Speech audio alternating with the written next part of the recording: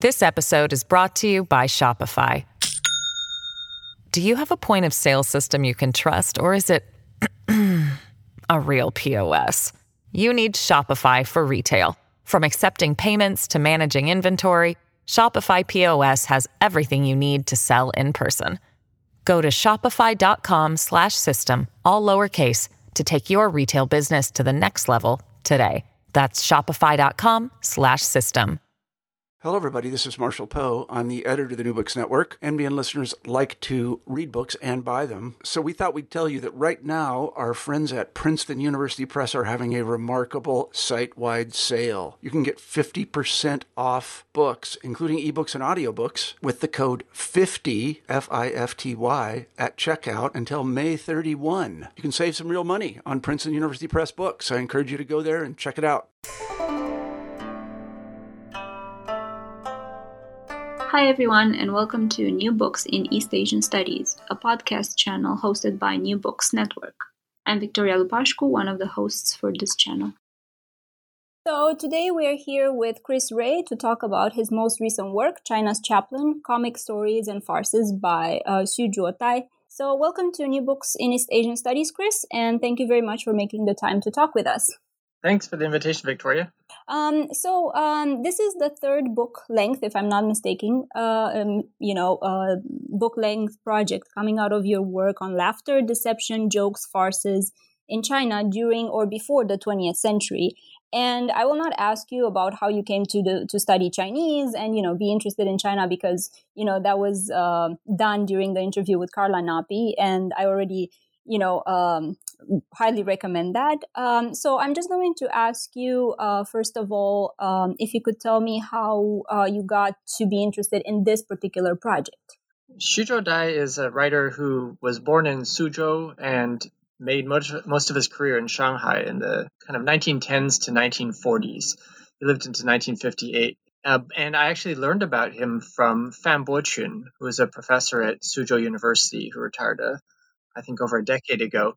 But I was at a conference in Suzhou where I met him and told him I was interested in researching Chinese humor from especially the late Qing and Republican era. And he said, "Oh, you should definitely check out this guy, Xu Zhuotai. Right? He is a really prolific writer, wrote a lot of funny stuff, and was kind of a comic celebrity in the Republican era.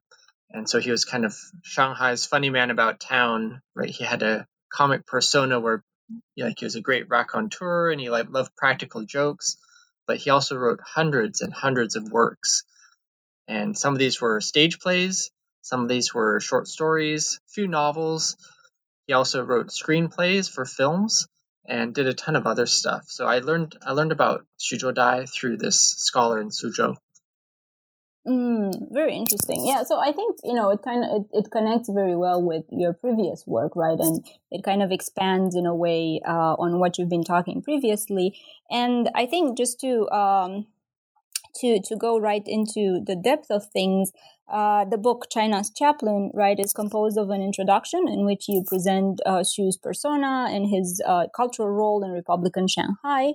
Right, and then there's a collection of translated stories and a collection of translated farces, as well as an appendix where the names and their rendering into English is explained.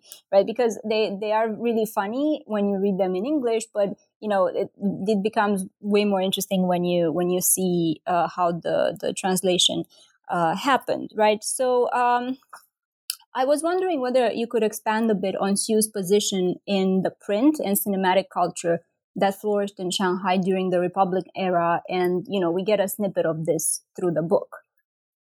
Sure.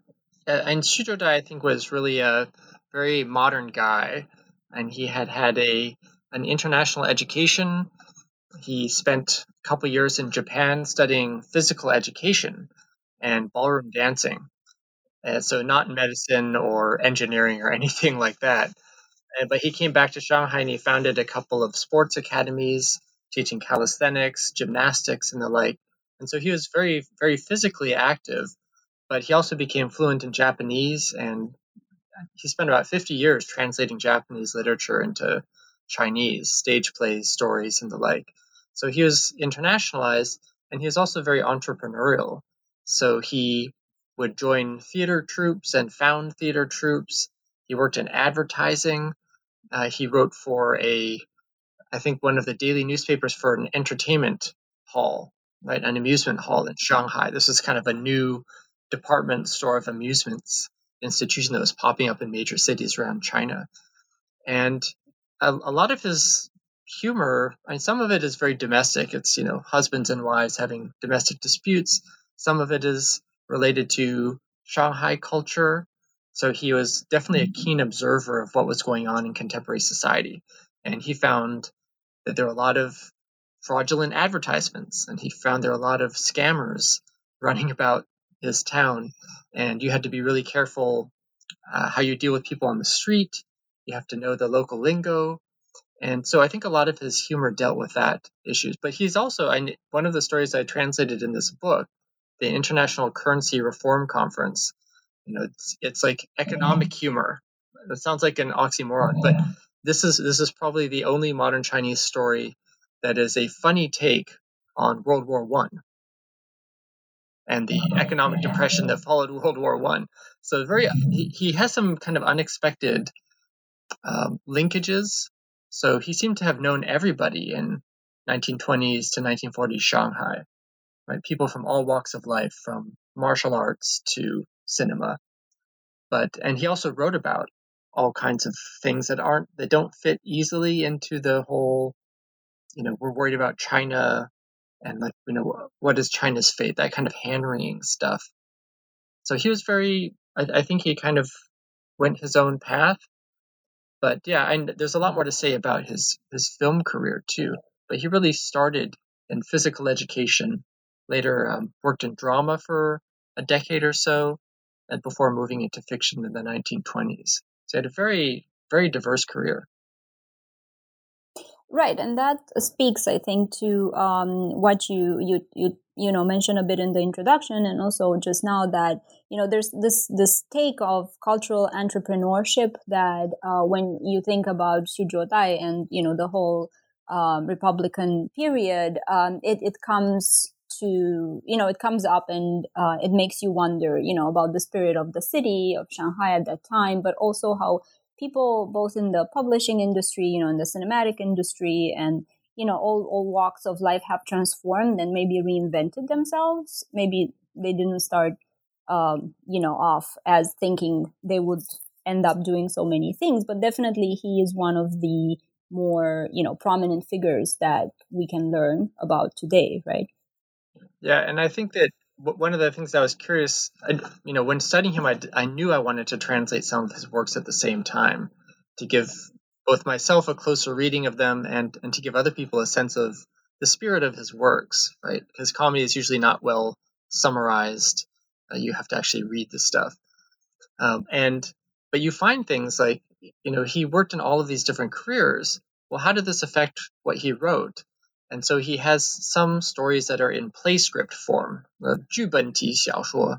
So this is like a new category that is explicitly cinematic, or that is like a stage play, and it's very dialogue centric and the like. And so I think a lot of his comedy does draw on these different sources. And he co-founded 2 film companies. He wrote one of what is sometimes considered to be China's earliest book on filmmaking technique.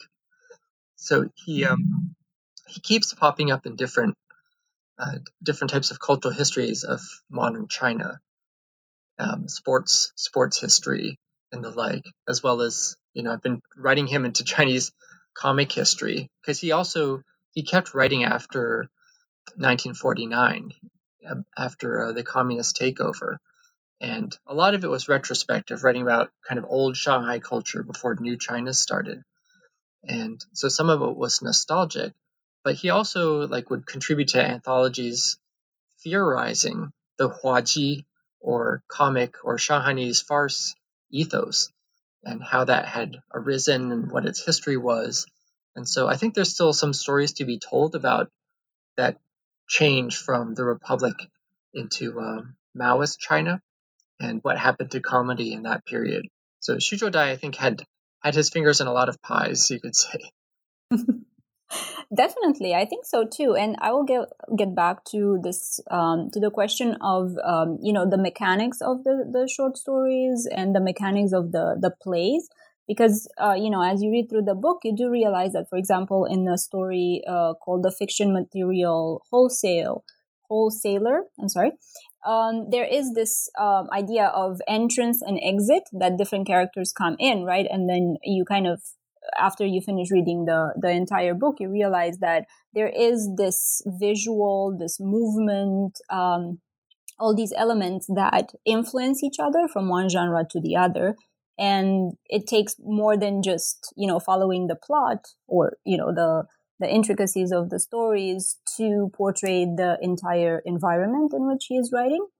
But I'll come back to this a bit later when we get into more details about the stories.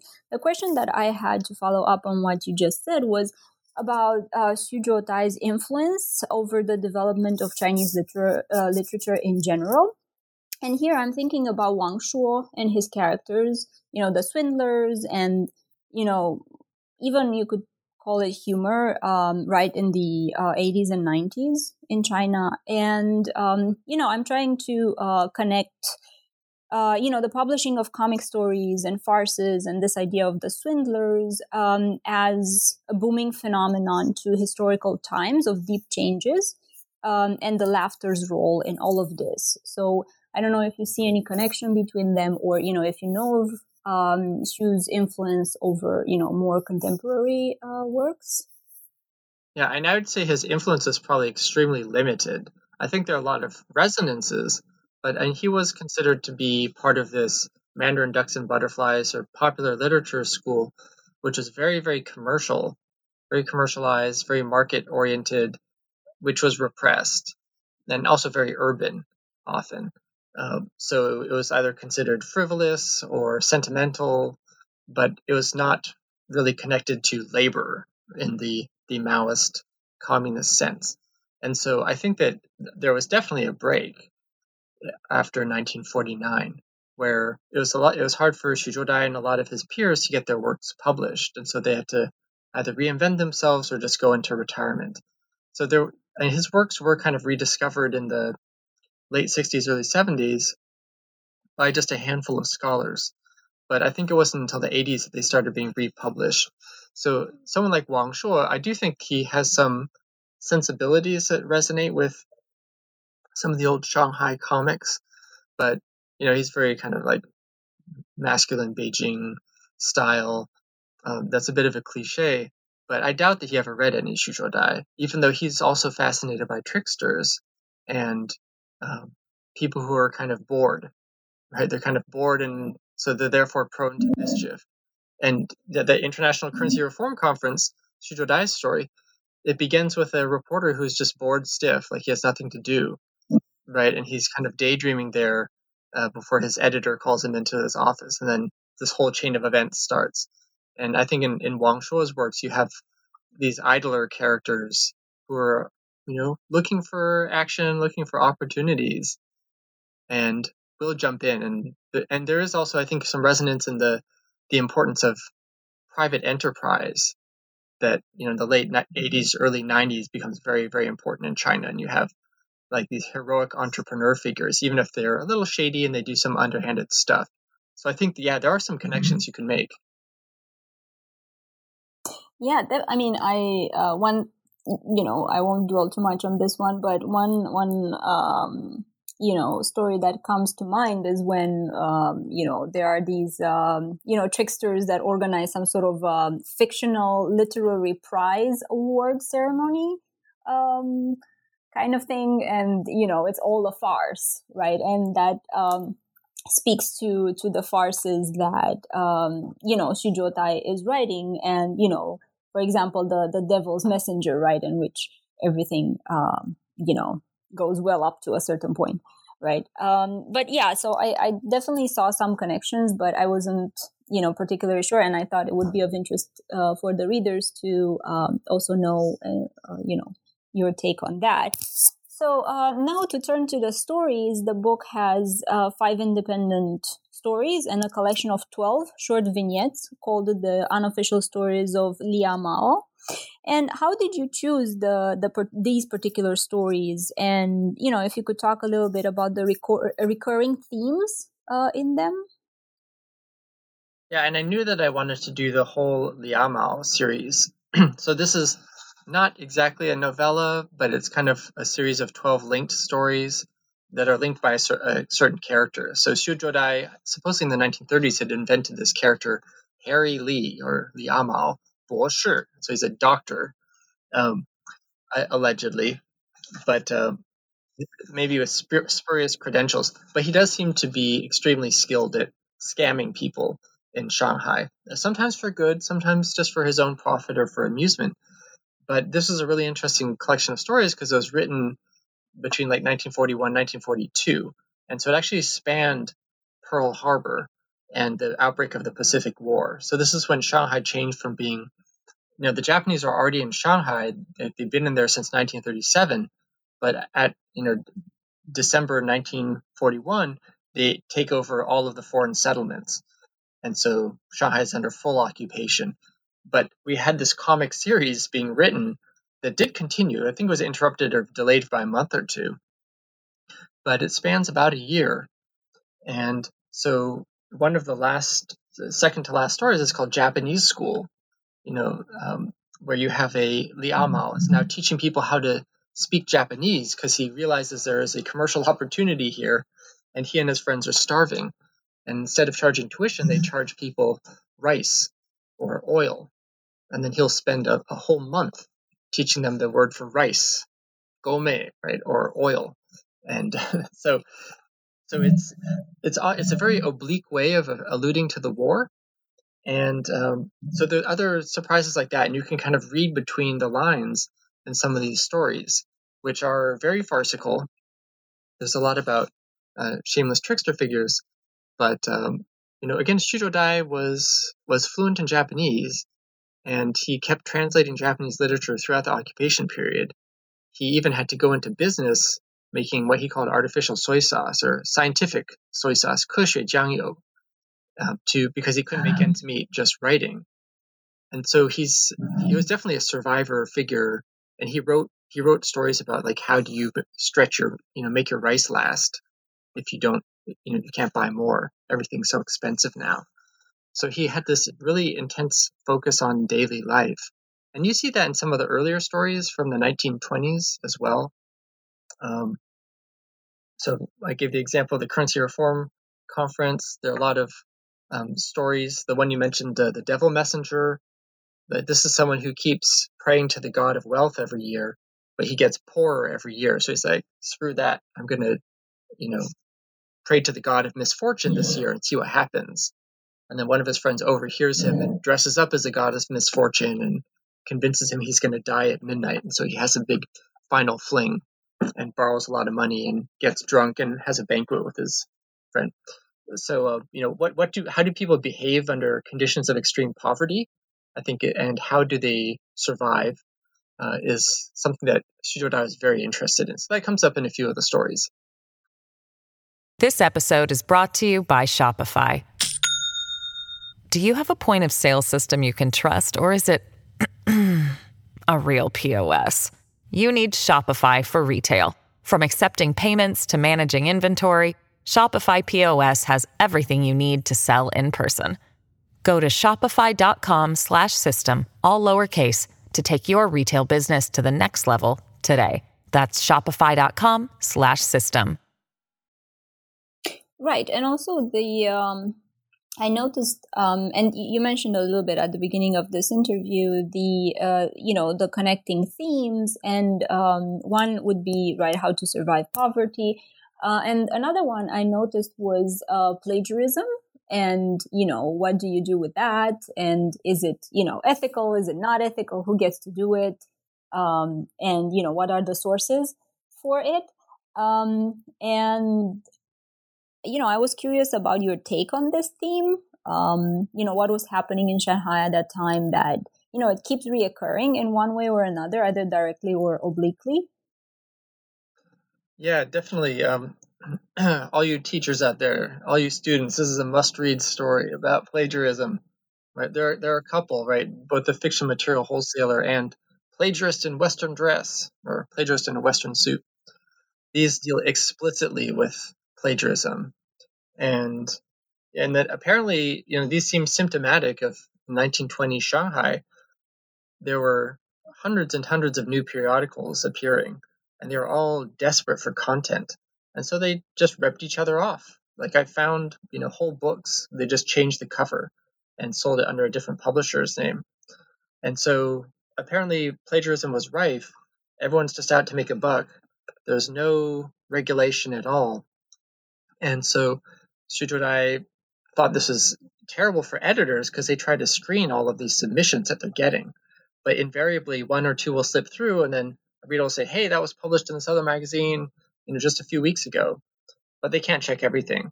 And so he just turned this into fodder for quite a few stories. And in one of them, he allows, well, actually, I guess in both of them, he allows the plagiarist to kind of talk back and say, what's wrong with plagiarism? It's like pretty much the same as translating, right? People do this all the time. What's the big deal, right? But this was happening at the same time you'd have popular fiction periodicals like The Saturday, Li Bai Liu, right? It's a very, very influential popular fiction magazine. They would have these advertisements saying, watch out, you thieving vermin, right, who plagiarize. If we find out who you are, we're going to name and shame you in our paper. So you can match this with some other historical sources to see that this was indeed a big thing. So if you've ever had any problems with plagiarism, this book will tell you how to deal with them, or at least how to make money from them. Yes, I think actually I was about to ask about whether your recommendation would be for these stories or what's the recommendation for teaching these stories right in the classroom, because to me when I was reading it felt very timely, and say in a survey class or just to even in a history class, this is very teachable material, and it raises a lot of questions from what is literature, right?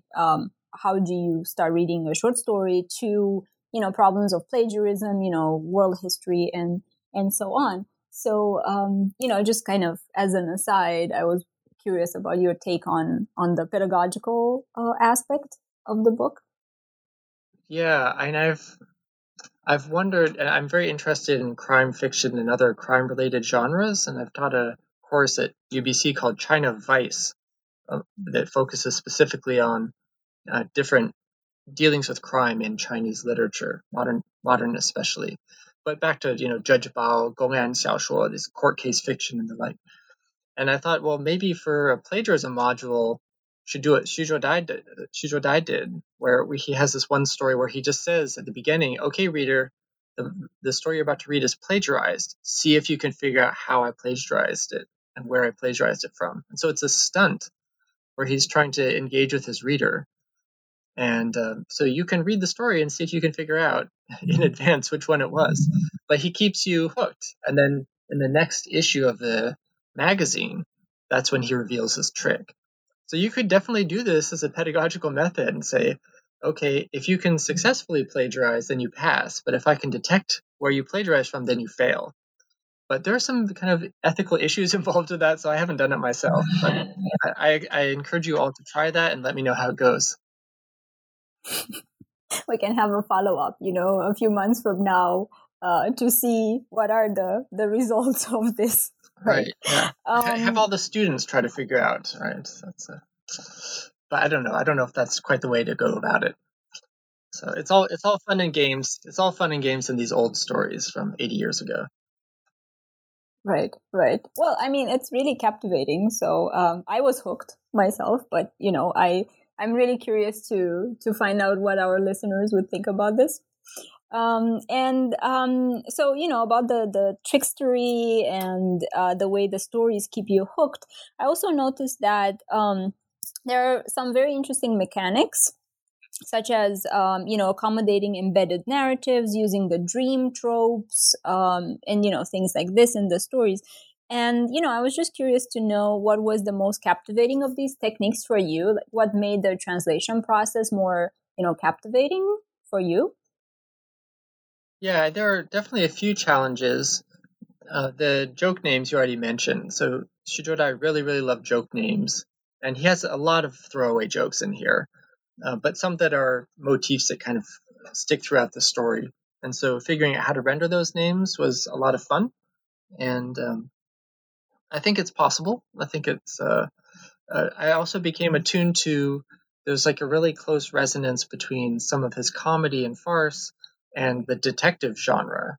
So this I wasn't looking for this, but I did notice after a while that actually, a few of these stories are also detective stories. Like, somebody's stolen a pearl necklace, or somebody has committed some other crime, and we have a detective figure like trying to figure it out. So that was another thing that caught my attention. And then you have other. I tried to sneak in a few stage plays here. Right, it's very hard to get translations of 80-year-old stage plays published nowadays, but Shujodai, this is one of the ways he started. Right, one of the things he was famous for, and I think some of them stand the test of time.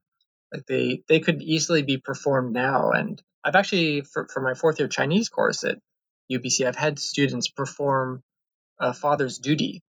Right, this is where a father and a son are both courting the same prostitute, Dahlia, and so they pass each other in front of the brothel and try to get the other one to keep going on his way so that they can slip inside the front door. So students had a great time performing that one as well. So there's, I think, a lot of that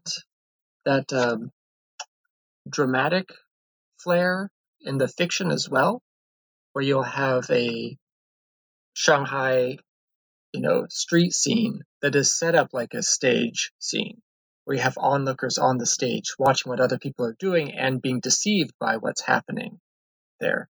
And so I think a lot of that staginess is really key to Shujodai's comic aesthetic, and that keeps coming up again and again. It does, and I think I wanted to ask you also about the drawings, the visual element, and it wasn't clear from the book whether they came, they were added at the time of the writing when they were published in the newspapers, or wherever they were published in, or this is a later addition, because the visual element, right, that you mentioned earlier, and the way you are transplanted into the Shanghai environment in the Republican era is quite remarkable in all of these stories. So, and also the fact that they have some sort of pictures, right, that you can look at while you read. Do you know anything about these drawings? I certainly do. Yes, I provided all of them. I didn't draw them myself, but they're from, so like in all of the Liao Mao stories, each of the 12 stories came with an illustration. This like small chatu illustration, and so yeah, I created images from them, right? Scanned them and we included them. So I'm not sure who actually did the illustrations, but they accompanied the first appearance of these works in the 1940s. And so you can see what Liao Mao was envisioned as looking like. And he's a very chubby figure who wears a Western suit. And I've also seen a couple of posters of Liao Mao films from I think 1939 to 1940, 41. That period, there were a number of films made about this character. And so you can see roughly what he looked like. And we have photos of Shujodai as well, a few of which I include in the book. And he looks pretty similar. So this is clearly a self-portrait type of character here. So we have that, and then there are also in the introduction, I included some of the images and illustrations that appear in a book called Jokes with Cartoons, 笑话笑话, the second hua being paintings or illustrations. And so there are these fantastic Art Deco illustrations from this 1938 book. So I'm very proud to have the first book with an Art Deco turkey in it since 1938. It's really fascinating, and I was very, very impressed to see that all of these are included in the book, because it's harder to find and also to get them published. So I think they blend very, very well with everything that the book does. And speaking of that, and leaving the stories and the farces aside for a minute, I would like us to talk a bit about the meta level.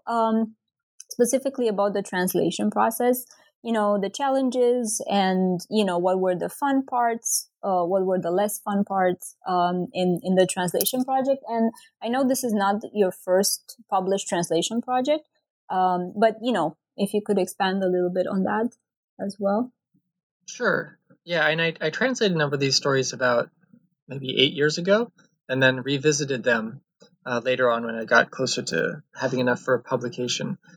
And there's a little bit of Shanghai slang in there, which I needed to look up for sure. And fortunately, there's a 1935 book of Shanghai slang with cartoons even to illustrate them that gets into a lot of, usually having to do either with fraud or with sex, like one of these two things.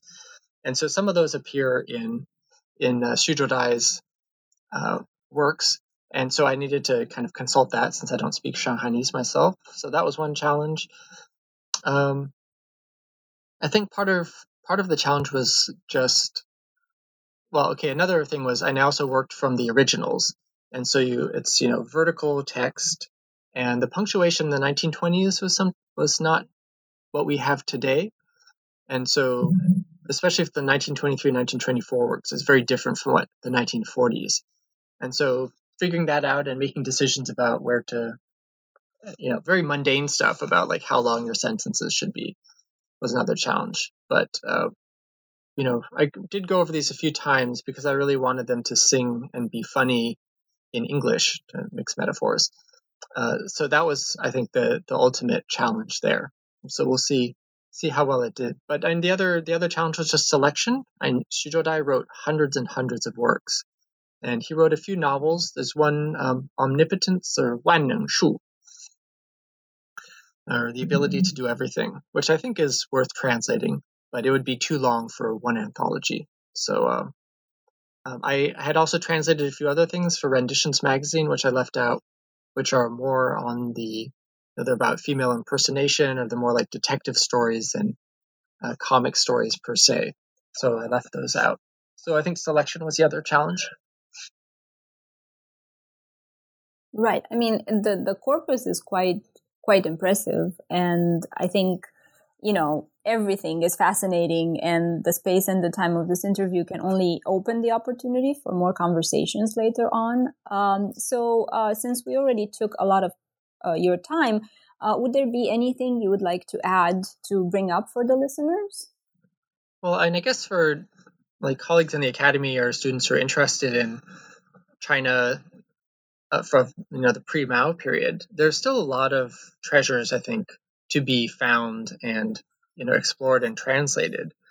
So I think there's still a lot of good translation work to be done, which I would encourage people to delve into. For people who don't know Chinese, and there are already some fantastic existing translations of Chinese literary comedy from all eras, from early joke books to the latest novels that are Yan and Ke and the like. Some of it's very bleak, dark humor, but I think there is a really strong current in modern Chinese letters that focuses on this, as well as some fantastically funny films as well. So I think that is one important element to pay attention to. I'm also very intrigued by, in the internet era, it's much easier for anybody to become an entrepreneur and a self-promoter. And so I think you see a lot of similar behaviors that we see in Xu Dai's life and his works, right? He really venerates these entrepreneurial figures. And so I think one question to pay attention to is what does that look like in the internet age, in the age of the blogosphere, of social media? How do people promote themselves? What are the gimmicks and the novelties they use to try to attract attention? That I think these are issues that are still with us, and Xu Dai was very much a pioneer in some of those aspects. Definitely. And I think, with the era of mobile phones and, this snippet of, laughter that some of us sometimes are after, in our very busy days. And, I'm sure you can also categorize it, by age or profession or, all sorts of other categories that would make the research even more intricate than it already looks like. So I think that's a very ripe area of research for anybody who's interested or just fascinated by it. And, speaking of interests and fascinations, what are your current projects, Chris? How's your summer looking? Summer is looking busy but fun. I'm working to finish a book on Chinese film classics. So this is still working in the Republican era, and some of what I consider to be the best surviving films from that period. Writing a book which deals with essentially one film per chapter, and we'll have about 16 chapters focusing on individual films. And so these are films in all genres made by many different studios, and delving a little bit into the surrounding print culture, but mostly focusing on the works themselves as texts. So that's one thing I'm working on. And another is I'm working on a project that deals specifically with Chinese concepts of deception. And so this grows a bit out of these trickster stories, right? And so Xuzhou Dai was very influential for me in that respect. But I'd been wondering, why were there all these trickster stories in 1920 Shanghai? What was going on culturally? And the more you look, the more you find, right, there's all of this black curtain expose fiction. You have anthologies of swindler stories that are, 诈骗奇闻, right? These remarkable tales of fraud. And so this was, I think, a relatively unrecognized genre that historians don't pay attention to too much. And if you jump back to earlier periods like the late Ming, you can also find similar anthologies being created. And so I'm interested in how does fraud and how do notions of deception affect how people write, how people think about the kind of truisms and the commonplaces that they put forward about groups of people, and also how they use them as a mechanism or kind of the central thread in storytelling. So I'm interested in looking at that question from a bunch of different aspects, and have been collecting, and I should solicit from your listeners your swindler and fraud tales, because I do think it is the making of a good story. There's a lot of evidence from around the world to suggest that this is a common human interest. So I'm interested in the Chinese, some Chinese expressions of this interest. Yeah, I think you're very right in saying that there's there's a common thread that goes around the world that looks at tricksters and swindlers, and at least from what I've been reading, even myths have and some sort of traditional type of stories that you would call like that have this idea of the trickster that comes in and either stabilizes the plot or advances it to a certain extent. So I think besides the fact that it goes into a specific genre, it also has a lot of connections with other areas, which only proves that this topic is really fascinating. And I would encourage everybody to delve into it if they have the time. But for now, I really want to thank you very much for taking the time to talk about your work with us. And I wish you good luck with all these projects and the ones to come. Thanks so much, Victoria. This has been a lot of fun.